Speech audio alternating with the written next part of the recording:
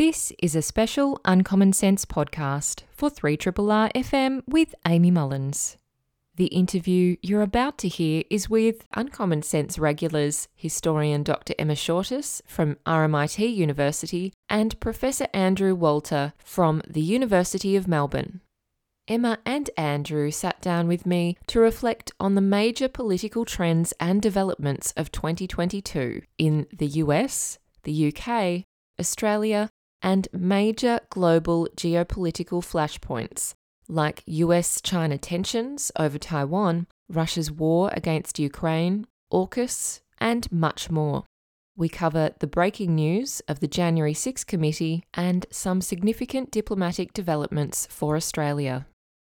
It is my absolute delight to be with you for the last hour of the show for 2022. And who better to spend it with than two of my favourite regular guests. Dr. Emma Shortis is a historian and a research fellow based at the EU Centre of Excellence at RMIT, and she often joins us to talk about US politics.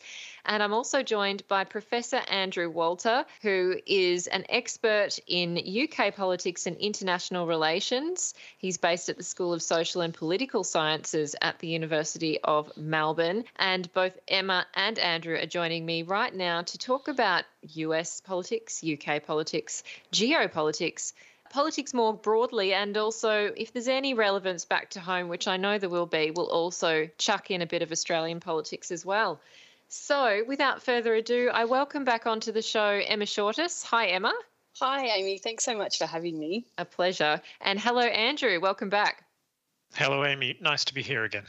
Oh, it's great to have you both. And I've just been dying to have a moment to sit back and reflect because it feels like we haven't had many of those in the last year, especially when we've had our catch-ups on US and UK politics. I wanted to first up jump to you, Emma, just to go with the breaking news of the moment before we get into a reflective zone. And that is, well, there are two items. One item we'll start with is the January 6 committee. That is something we've discussed on this show for quite a while. It's obviously been examining the role of Donald Trump, but also of others in his attempt to essentially overthrow the Capitol, to try and take back the leadership, to win at all costs, even if he didn't actually win legally, which clearly he didn't. So, Emma, now that we have at least seen the committee vote and they've basically delivered their findings and also their recommendations, what do we know now from the January 6 committee? What have been the outcomes so far? Well, it was a pretty big day for the committee, Amy. You know, we've talked about it at length, I think, and at times it's been unclear, I suppose, what the outcomes would be or where this was all going. There's been so much kind of speculation, of course, swirling around it that it's difficult to kind of take out the key points. But I think today was a little bit different in that way and kind of truly extraordinary in that this committee, this congressional committee, has referred former President Donald Trump to the Department of Justice for criminal charges. And that is quite literally extraordinary, I think, because Congress has never done that before. Congress has never recommended that criminal charges be brought against a former president of the United States. So this is hugely significant, symbolically, I think, in particular for the United States, given the historic reluctance, I suppose, to pursue presidents for criminal charges. And so they've recommended him specifically, they've recommended that the Justice Department pursue charges in four areas that have a little bit of esoteric language, but in obstructing Congress, so in obstructing specifically the investigation, for assisting, supporting and even comforting an insurrection, for conspiring to make false statements to the committee and conspiring to defraud the United States in the sense that Trump was conspiring really to defraud the United States of its legitimate president in Joe Biden. They've also raised the possibility of the Justice Department pursuing seditious conspiracy charges, which is incredibly serious given that, you know, we're talking about an ex-president. So this is huge. You know, a lot, of course, remains to be played out. They haven't dropped the actual final report yet. That's coming, I think, on Thursday, our time. And, of course, this then has to go to the Justice Department and see how they will respond.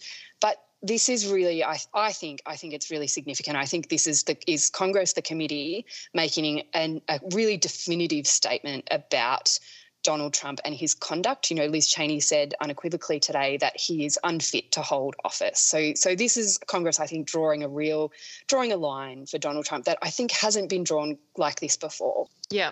And also we did hear some reporting around or coming from this report, the January 6th committee report, saying that they discovered that lawyers connected to Donald Trump sought to influence witnesses who were giving testimony to the committee. They were seeking to influence them through job offers and advice, including telling them that it's okay to lie to investigators.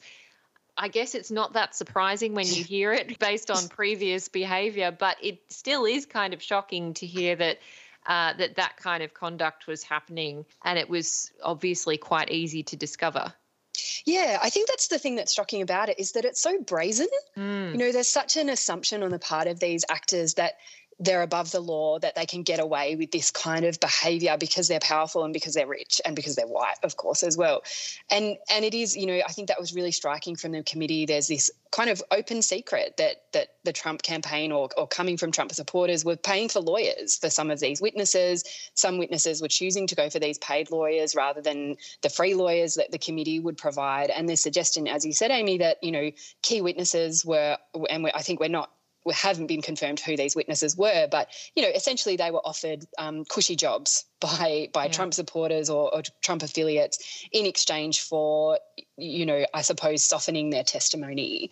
And the fact that this is, the committee is well aware of this, and much of this has also been referred to criminal prosecutors, sometimes at the state level in places like Georgia. The whole committee has resulted in upwards of 1,000 criminal cases. And again, just the fact that it's so brazen is really extraordinary. And that was what was striking to me today as well, is that it's actually, for all of this kind of 1,000 criminal cases and, hundreds of thousands of pages of evidence, and this report will be huge as well. It's actually pretty simple when it comes down to it. And pretty much everybody knew this. Donald Trump knew that he lost an election and he didn't care. He chose to try and overthrow and overturn a legitimate democratic election, and he knew what he was doing and the people around him knew what he was doing. It's actually that simple. And I think the committee's done a really, really impressive job of laying that out clearly without, I think, simplifying, without shying away from that complexity underneath it. The message is really clear. And one of the quotes from the report, when they're talking about the aim, they say that, quote, the very purpose of the plan was to prevent the lawful certification of Joe Biden's election. So, as you say, they're super clear that this is not just a mob that were upset about Trump losing an election. There was clearly an aim and a plan and a motivation behind the violent actions on that very day when the results were being certified. That there seems to be some concerted planning, and certainly at least that Donald Trump wasn't trying to stop them from doing it, was he? No, absolutely. And I think that's what the committee's done so well. It's laid out so clearly that there was a kind of multifaceted plan to overturn a legitimate democratic election that turned into effectively a kind of rolling coup attempt. And the committee has outlined so clearly how that actually began on election night in 2020. When it became clear that Donald Trump was losing, his efforts to overturn that result began on election night. They started with his tweets about stopping the count and saying the election was a fraud, and then it moved on to, his efforts in places like Georgia to influence the Attorney General there to find him 11,000 votes to overturn an election. And then that shifted to pressure on Vice President Mike Pence, who was charged with overseeing the certification of Electoral College results. And so this kind of rolling coup attempt is then culminating in the Capitol riots on the 6th of January in 2021. But it's part of a kind of longer set of plans that Donald Trump was at the centre of and was kind of orchestrating, and had people around him like his lawyer John Eastman acting knowingly against the law in order to attempt to overturn this election. And I think, again, the committee has laid that out so clearly, and I think has also been so clear about how there has to be accountability for that. When you have an ex-president still talking quite recently about terminating the US Constitution, there has to be accountability, because otherwise it will happen again. Absolutely. This is not just a kind of process that needs to be undertaken for no kind of specific reason. It has very clear reasons. It has a lot of consequences if it ever happened again or that people tried to do this. And there's no kind of guarantee it wouldn't necessarily happen again. And obviously, I guess it depends on whether the recommendations about criminal charges being brought against Donald Trump are actually brought, and then what happens with that. What are the potential consequences or outcomes for Donald Trump if he was pursued for these criminal charges? Does that mean he couldn't run again as president or as a presidential candidate? Yeah, so if he was convicted of federal crimes, then he could not serve as president. He could not serve in federal office, and so the consequences are very significant for Donald Trump in that sense, and also potentially result in jail time. But I think, as you say, we've got a long way to go before that point, and historically Donald Trump has been this kind of, to use an old phrase, Teflon president. He's been pursued criminally and civilly throughout his entire career, and he's managed to shake off those charges and those cases consistently. So I guess history would suggest that he may be able to do that again. But I think the seriousness of these charges, the fact that the committee is raising the potential for seditious conspiracy, suggests that, if the department does go after him, and I think they will. I would be very surprised if they didn't pursue charges against the president. That has huge consequences for Trump, but also, as you say, Amy, for the American electoral landscape, because it means Trump can't run. It means he can't serve as president. What does that mean for the Republican Party? What does that mean for future elections in the United States? How will Trump's base respond? How will the Republican leadership respond? There are so many questions. And again, I'm lucky I'm a historian. I don't have to try and predict. But my prediction is, if I'm willing to make a prediction, it would be that the Department of Justice under Merrick Garland will, I think, pursue this criminal investigation. And it does also make you think, will Donald Trump do what he does, which is to try and delay all the processes so that can't be finished by the time this presidential election comes around, because he's the master of delaying things. He also seems to be preparing for a presidential run, not only because, he gave a speech saying he, is planning to run, but also he released this absurd video that I thought was fake over the weekend. I'm sure this isn't real. Super dumb. Yeah. Oh my God. It's hard to explain just how bad it is. I really hope people watch it just to enjoy it. But, he was actually promoting virtual cards, like almost baseball cards, but virtual cards of Trump, and that you could potentially win a prize and have a dinner with him or a Zoom call with him or go to one of his beautiful golf courses or whatever. So clearly he's fundraising, and apparently they were going for like $100 or something for a fake card that doesn't exist, like a virtual digital card. Like, Emma, what is this? I wish I knew, Amy. It is wild, isn't it? Honestly, I don't really understand. They're sort of limited edition. He described them as kind of like digital baseball cards, and they are those kind of ridiculous images of Trump kind of dressed up as a superhero that have kind of very little resemblance to the actual reality of his appearance. But they sold out. He's made millions again from these, as you say. He's fundraising in his very particular way, and it's just, I think, another indication and a reminder that we need just about how rusted on Trump's base is. He has this core of support that is, far from the majority of the American people, but he has this kind of cult-like base of support that he can kind of manipulate and deploy when he wants to. And that's what happened on January 6th. That was the core of Trump supporters being mobilized by Trump bringing them to Washington and speaking to them in this coded language. And these weird kind of digital baseball cards are kind of part of that Trumpian, Joe Biden's called it semi-fascist. I would just call it fascist. This Trumpian fascist kind of aesthetic that he has cultivated really carefully and to great effect. And that's why I think, we have to be so careful about kind of predicting the demise of Trump when this is all tied up, Amy, as you said, in his presidential bid, and his ability to raise funds for that will be critical, and also, potentially will be critical in him buying time in him. And I think that is his plan, to win legitimately or otherwise a presidential election, to get into office and then claim immunity from prosecution. And so, again, it's this kind of weird alternate universe that Trump has constructed that is really disconcerting and weird to watch from the outside. But that strength that he has in that base and the way he's reshaped the Republican Party in his image is really critical to understanding. And, the Republicans have got control of the House of Representatives from January next year. So, again, who knows what they will do in order to support Trump going forward. Yeah, no, watch this space. And speaking of quote unquote strong men, or at least they see themselves as strong men, we did have the demise of Scott Morrison this year. Obviously, Donald Trump lost his election. We also saw Boris Johnson booted out of number 10 by his own party eventually, after a very long period of will they, won't they? How many letters have gone into the special committee to get rid of the Prime Minister?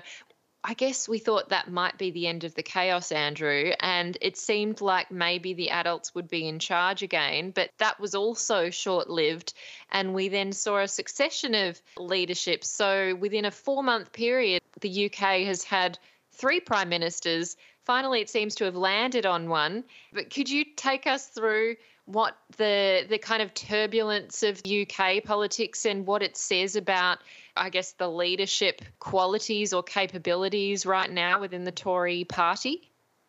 Yeah, well, look, Amy, there are a lot of parallels with the United States and a lot of differences, of course, because we have two here. In this case, we have 2 former leaders with undying self-belief and unjustified self-belief in their political skills who eventually came to a sticky end, one at the hand, Boris Johnson of their own party, and the other, Donald Trump, at the hand of the electorate.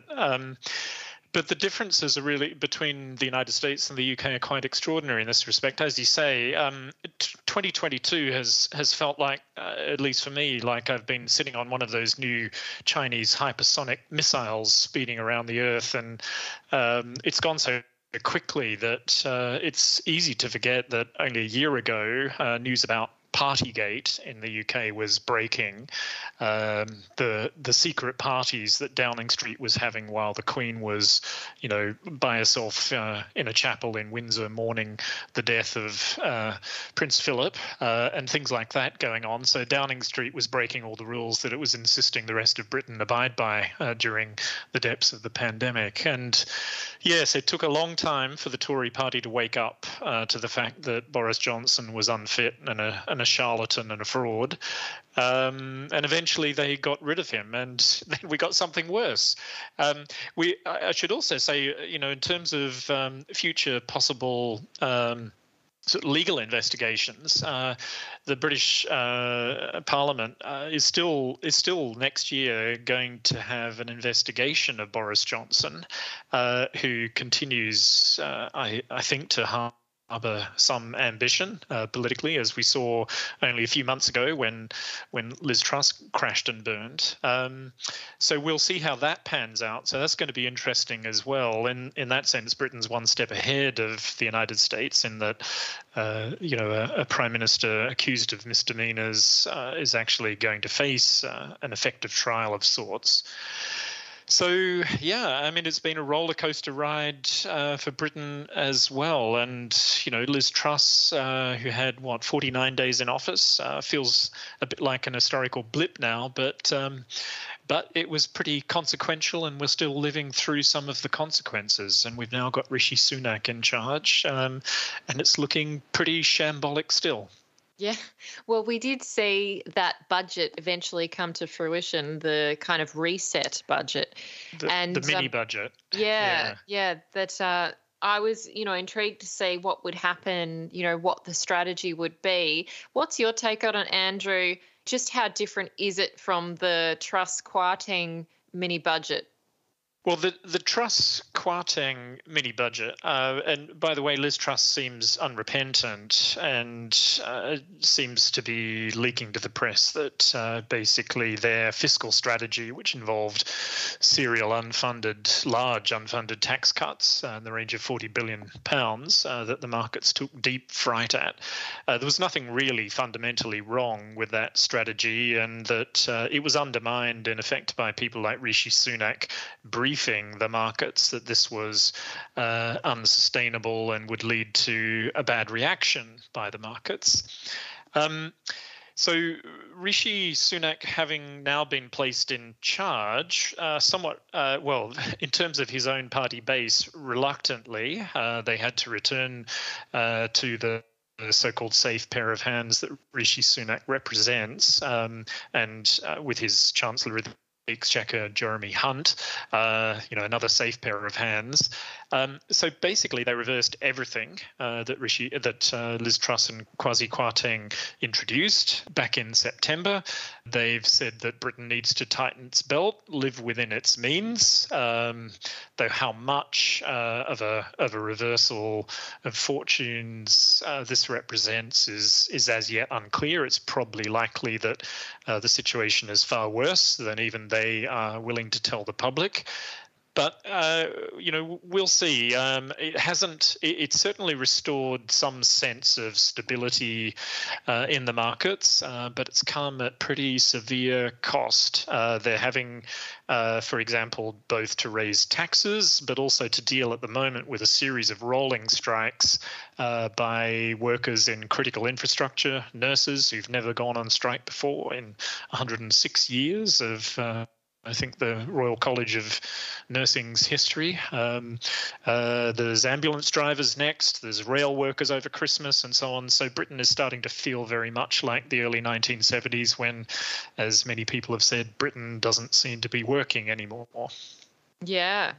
And one other area that struck me in in the recent weeks, at least within Parliament, and discussions about how the UK Parliament should be, would be, could be. And certainly I know that this change of leadership multiple times has really been undermining trust in government, as well as even just the actions of Boris Johnson during the lockdowns. I know that certainly didn't do much help to the perception of politicians and politics.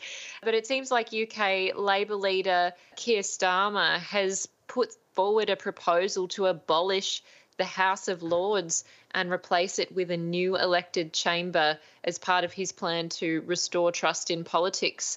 It seems like he's kind of edging slightly away from it now. I'm not quite sure. He maybe doesn't want to get embroiled in a new controversy. But what are your thoughts on that proposal? Because it is a pretty radical one in the sense of, the tradition of British Parliament. I guess brave Sir Keir is trying to find ways of seeming a bit more interesting than he is perceived by, I think, a lot of voters. It's sort of amusing that someone with an antiquated title, Sir Keir, is offering to get rid of the antiquated titles and political positions of a whole bunch of other people in the upper house. Of course, it looks very distracting to, I think, a lot of members of his party who think that, this looks largely symbolic. What on earth would they replace the House of Lords with? And the kinds of debates that would surround that. Britain, as we've seen with two significant royal deaths over the past year, and of course the famous Meghan and Harry show, still remain deeply attached to their traditional antiquated institutions. And so just like the January the 6th committee in the United States, they may be picking a fight with a set of institutions and voters and so on that is going to be pretty tricky, and the territory is treacherous. So, Sir Keir might be better off sticking to practical measures, policy measures that actually have concrete concrete relevance to people facing 14% inflation, energy bills going through the roof because they've backed off. The mini budget has backed off on extended subsidies to the household sector and industry and energy terms. And, these sorts of trouble, the public service seeming not to be able to cope, healthcare system on the verge of breakdown, and all of these things. So, where are and of course, Labor policy on the strikes is rather unclear because they fear that, outright support for the unions who are going on strike over Christmas may rapidly turn unpopular. And so they don't quite know what to do. So this, to me, looks like a slightly distracting strategy to focus on, a bunch of antiquated, overprivileged lords who, let's face it, didn't do a lot over the past 7 or 8 years to get Britain out of a series of disastrous political developments. And so, although there are good reasons perhaps to think about reform of the House of Lords, it's probably not the most pressing issue on the political agenda. Yeah, unsurprisingly. Now, Emma, I wanted to jump to a development which will also clearly have repercussions for a number of issues that we've seen playing out across a number of years, in fact. One of these major developments is that former Prime Minister Kevin Rudd is now going to be, or the government has announced that they are going to appoint Kevin Rudd to become Australia's next ambassador to the United States. And they've also then announced that Heather Ridout, a well-known business person and former CEO and chair, that she will become Australia's Consul General in New York and is the first woman to be appointed to the role. So we do have some new developments in the diplomatic sphere, and diplomacy at the moment is quite important, as we've seen with developments around the relationship between the US, Australia and China, with Penny Wong heading across to China right now, in fact, which is quite a significant moment too. But I wanted to get your reflections on that development and also then how that might influence some of the diplomatic problems that are currently on the plate of any ambassador to the United States. Probably number one, or one quite high up, would be AUKUS, and another would also be Julian Assange. Yeah, the former Prime Minister is going to be quite busy, isn't he? Yeah. So this is quite a new development. I went into a meeting this morning, and then I've come out of it and kind of seen this announcement about Kevin Rudd. Though there have been rumours for, I think, at least a month that he would be appointed to this position, and it does kind of track historically that former leaders of the Labor Party and even the Liberal Party are appointed to this ambassadorship in Washington. Kim Beazley is the obvious example. I think Rudd, it will be so interesting to watch how Rudd approaches this position, given, I suppose, his relationships or his kind of claim to knowledge about China in particular. And I'm still kind of mulling over, I suppose, what kind of signal this sends around that triangle that we've got going on, because with Penny Wong going to China, as you say, Amy, even today to reinstate the foreign and strategic dialogue with China, which has been on hold since 2018. This is a significant development, and I think shows at least a willingness on the part of Penny Wong's ministry, if nothing else, to listen to those signals from China about wanting to mark the anniversary of 50 years of diplomatic relations with Australia, on the importance of symbolism, but also being open to communication channels beyond questions of security. And I think Rudd, potentially could play a really positive role there in brokering a relationship. He's just written a book, or relatively recently written a book about China and about the avoidable war. I think Kevin Rudd is genuinely committed to finding peaceful resolutions to detailed negotiations. I think, as always with Kevin Rudd, you have to wonder how much personality and how much ego will get in the way of that. To put it bluntly, he is a man of big personality and big ego, and how that will fly in Washington, I think, will be really interesting to watch. And I think there do seem to be tensions, might be too strong a word, but within the Australian government there are different somewhat different tracks happening, I think, particularly between foreign affairs and defence in the Australian government. I was just talking about Penny Wong going to China, and also Wong's pursuit of quite a different kind of foreign affairs and diplomacy for Australia, through her things like consideration and integration of Indigenous diplomacy and what that would mean for Australia's role in the world. So you have that on the one hand, but then you have a Defence Department under Richard Marles kind of pursuing this kind of almost embarrassing, I think, subservience to the United States, and particularly to the kind of security apparatus of the United States. So how Kevin Rudd kind of navigates, I suppose, between all that will be really, really interesting to watch, and whether he can or is even interested in broadening the relationship in kind of seeing the alliance as more than just a kind of I suppose, function of the American military-industrial complex. That for me will be the thing to watch around Kevin Rudd. Yeah, and I also note that he's president and CEO of the Asia Society, which is a significant group, and it's kind of, I guess, a think tank in a way, based out of the US. So he has kind of had his finger in lots of different pies around the big thinking and the issues about big power strategic competitions. Yeah. I also, was interested in Anthony Albanese saying, well, look, you need to trust me. I'm having conversations with the US about Julian Assange now. You just need to believe that stuff is happening behind the scenes, and we're pushing for a resolution to this. And obviously both the UK and the US have a role here, because the US are pushing for his extradition and the UK are the ones currently holding him in a high security prison, approving that extradition. So, there is a bit of a stalemate where diplomacy certainly could shift things if you had the right people and you had, I guess, the right political conditions. Do either of you think that there is a chance that Anthony Albanese is really speaking truth here, and that there are any kind of diplomatic moves to resolve the Julian Assange question? I guess I wish I knew. It's also relevant, perhaps, that Stephen Smith, the former Foreign and Defence Minister under Kevin Rudd's government and Julia Gillard, is about to become the ambassador to the UK here. So Albanese will be able to draw on both Kevin Rudd and Stephen Smith. Stephen Smith, a more natural team player, I guess, than someone like Kevin Rudd, shall we say? So well, he was a very good minister.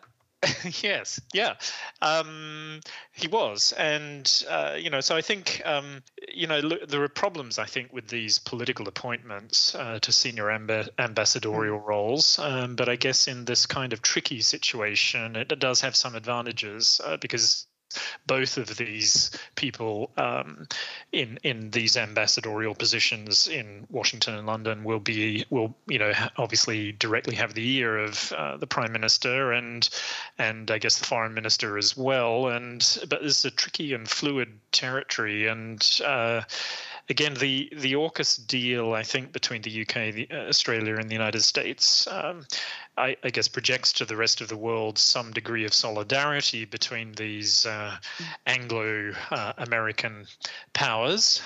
One of them, of course, far more important than the other two.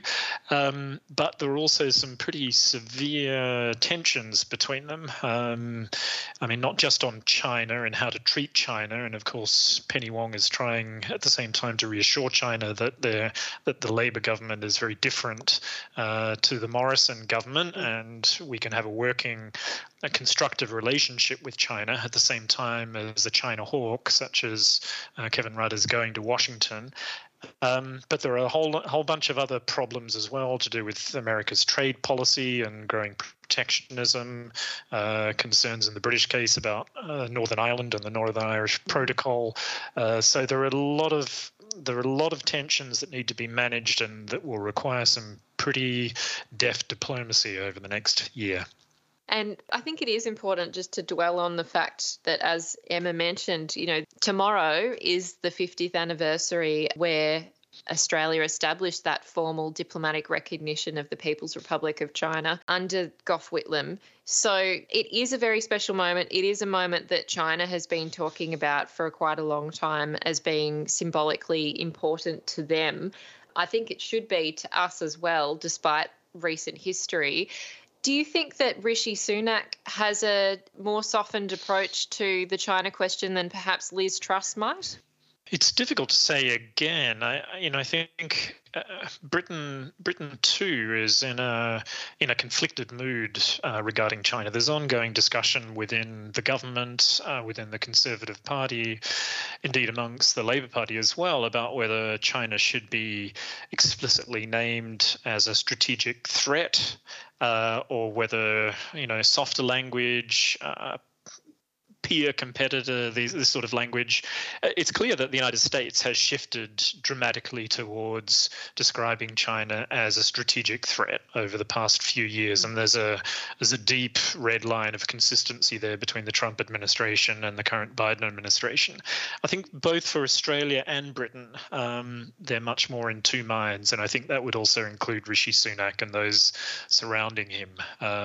Not an outright China hawk, increasingly skeptical about China and China's rise, and particularly under Xi Jinping. But at the same time, Britain's economic situation is pretty appalling.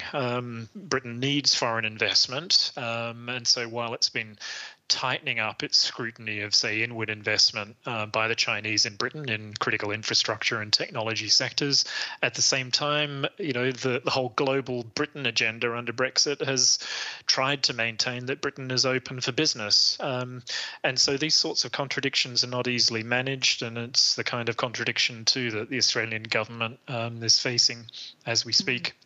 And Emma, there have been some interesting remarks here locally, especially from the Consul General Zhao Limin from the People's Republic of China. On the 12th of December, they and he hosted a reception celebrating the 50th anniversary of the establishment of diplomatic relations between our two countries.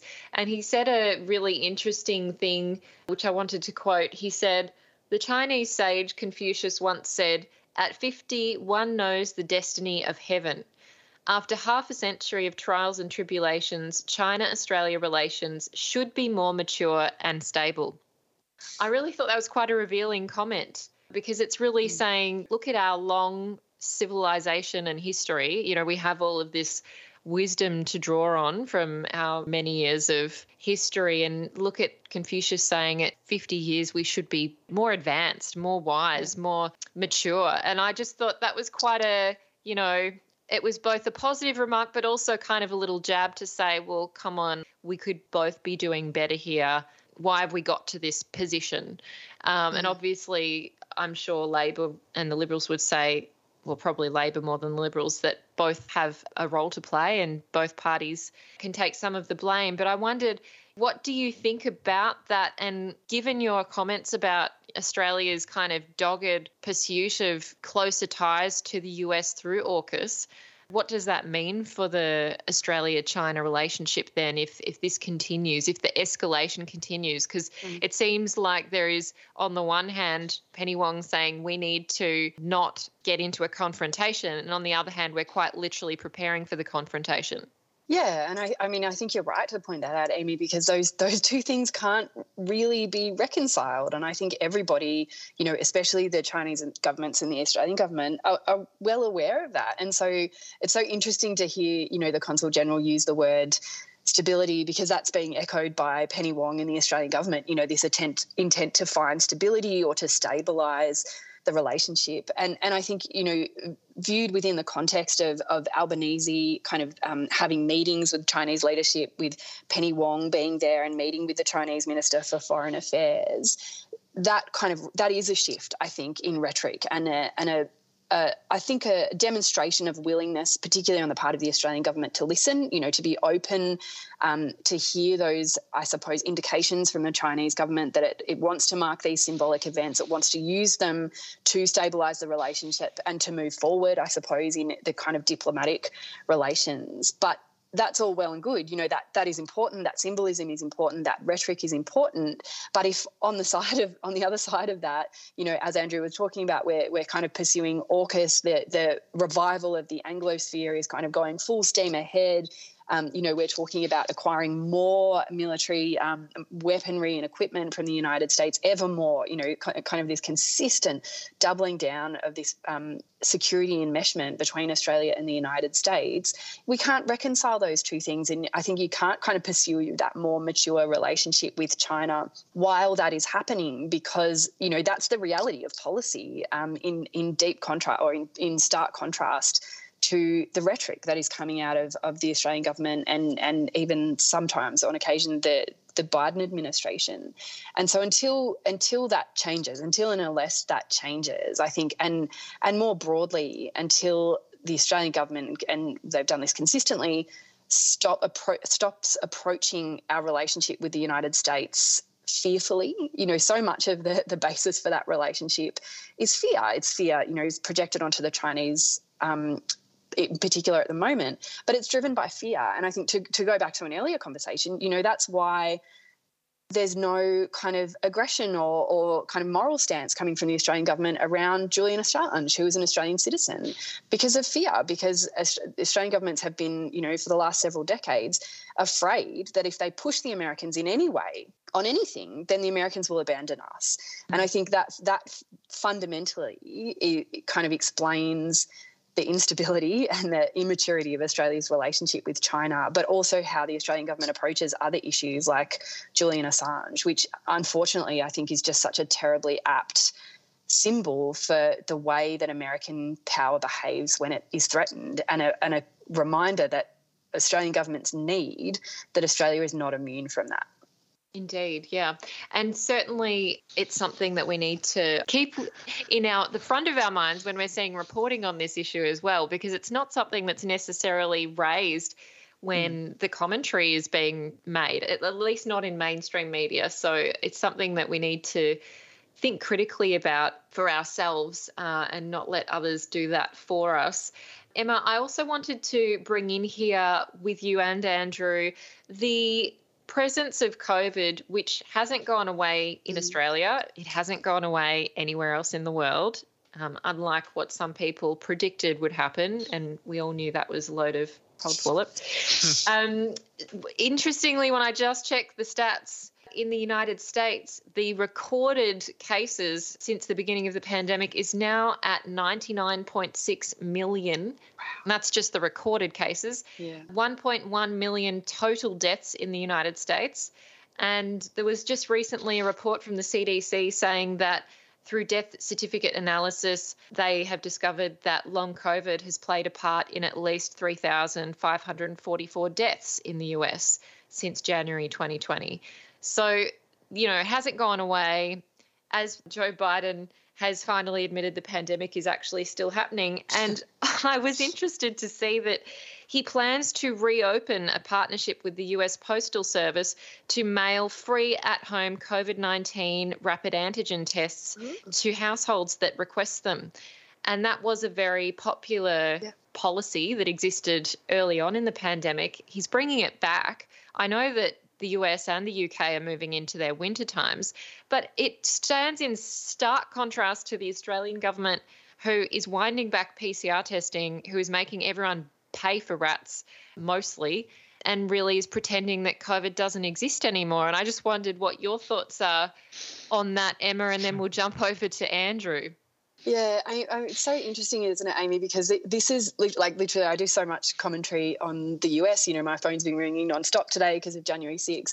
But you are the only person who is asking me about COVID and kind of health in the US generally, or asking me about Biden's COVID policies. You're the only one who's talking about this. And I think that's indicative of a kind of broader media landscape, not just here, but in the United States, where Biden is reinstating that rat test program, which is really interesting. I think that, you know, he's taking that step, and I think you're right, Amy, it's because the US is moving into winter in an already, you know, Andrew was talking about a broken health system in the UK. It's no different. I think in the United States. But this just isn't in the news cycle. And I think COVID has kind of been integrated into the broader health crisis in the United States, where long-term illness is just kind of endemic, I think, in the United States, and is accepted as kind of part of the sort of civilizational landscape, I suppose, of the United States, where it's just part of existence. And where COVID does come into the news cycle, it's around,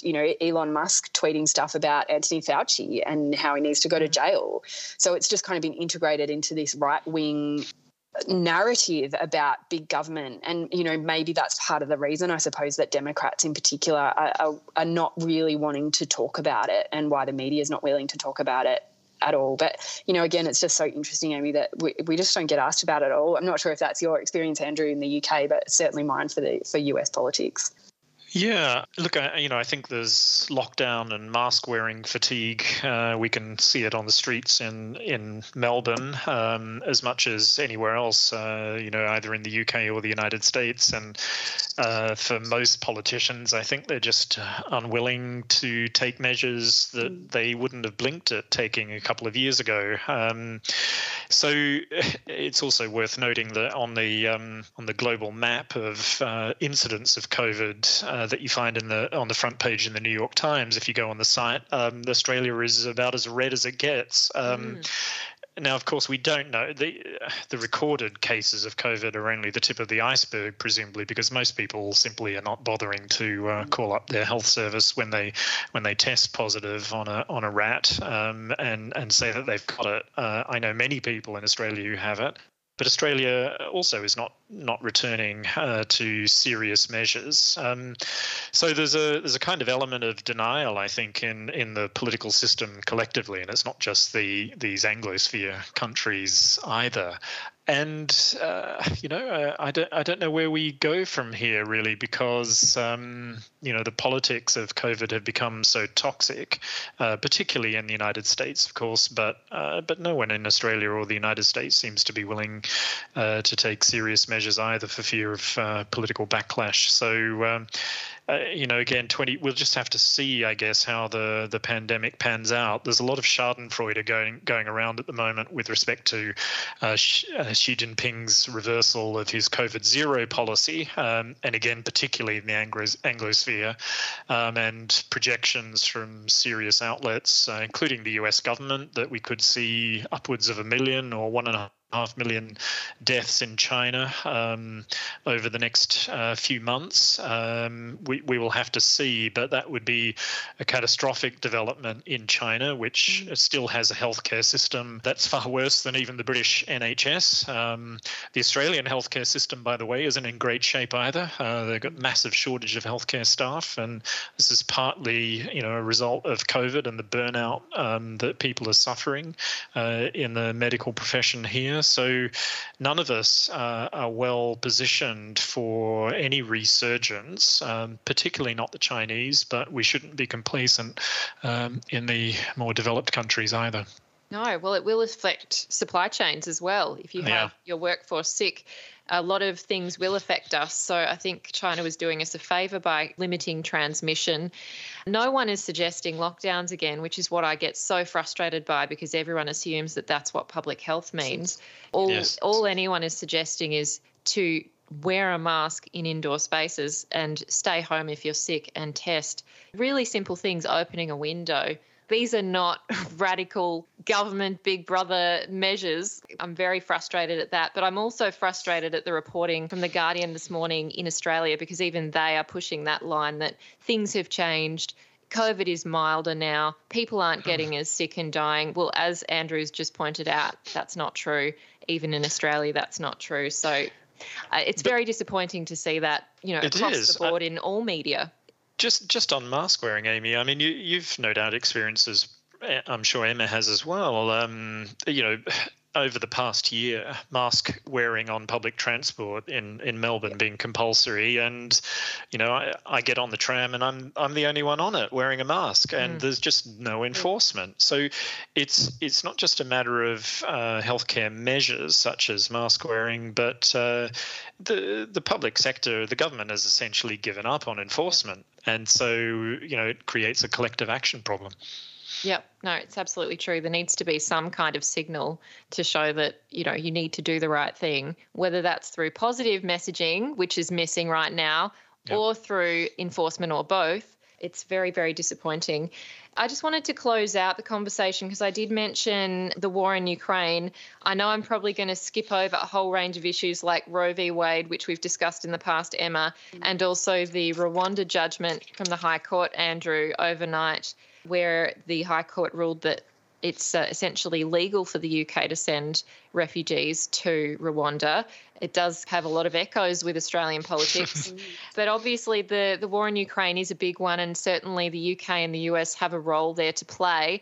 I just wanted to get a sense from you both, just to kind of close out the chat, where do you think this war is going to go in the next few months, and what kind of role does big powers like the US and the UK and others have to play in it? Look, I guess I'd start with saying that, I'm certainly no expert in the war. I think it will be really critical to watch what happens in the United States when the new Congress is signed in January, because particularly in the House of Representatives, there are some very vocal, very far-right representatives who are anti-providing support to Ukraine, that, as the Ukrainians themselves are continuously outlining, they need that support from the United States and Europe in order to continue to fight.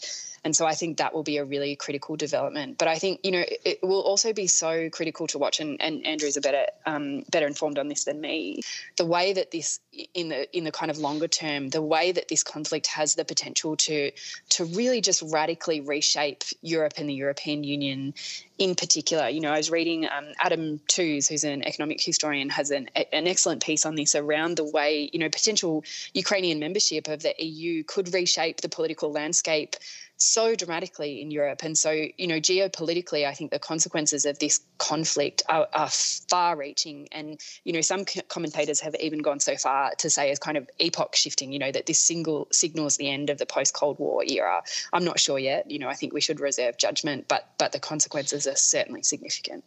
Yeah. Andrew? Yeah. I think the EU and Europe's collective response will be crucial here. Of course, the United States has led the effort, particularly in terms of warfighting material support for Ukraine. But clearly, Mr. Putin is attempting to use refugees, Ukrainian refugees. There are something like 8 million in the EU as a political weapon. He's bombing energy infrastructure during a harsh winter in the Ukraine that's going to last for some months yet. So, he's in this for the long haul, I think, unfortunately, because he has so much personally invested in this war that he chose, that it's crucial that he test the West's patience and support for Ukraine to the limit. So we will see that's. We don't know yet how that will pan out.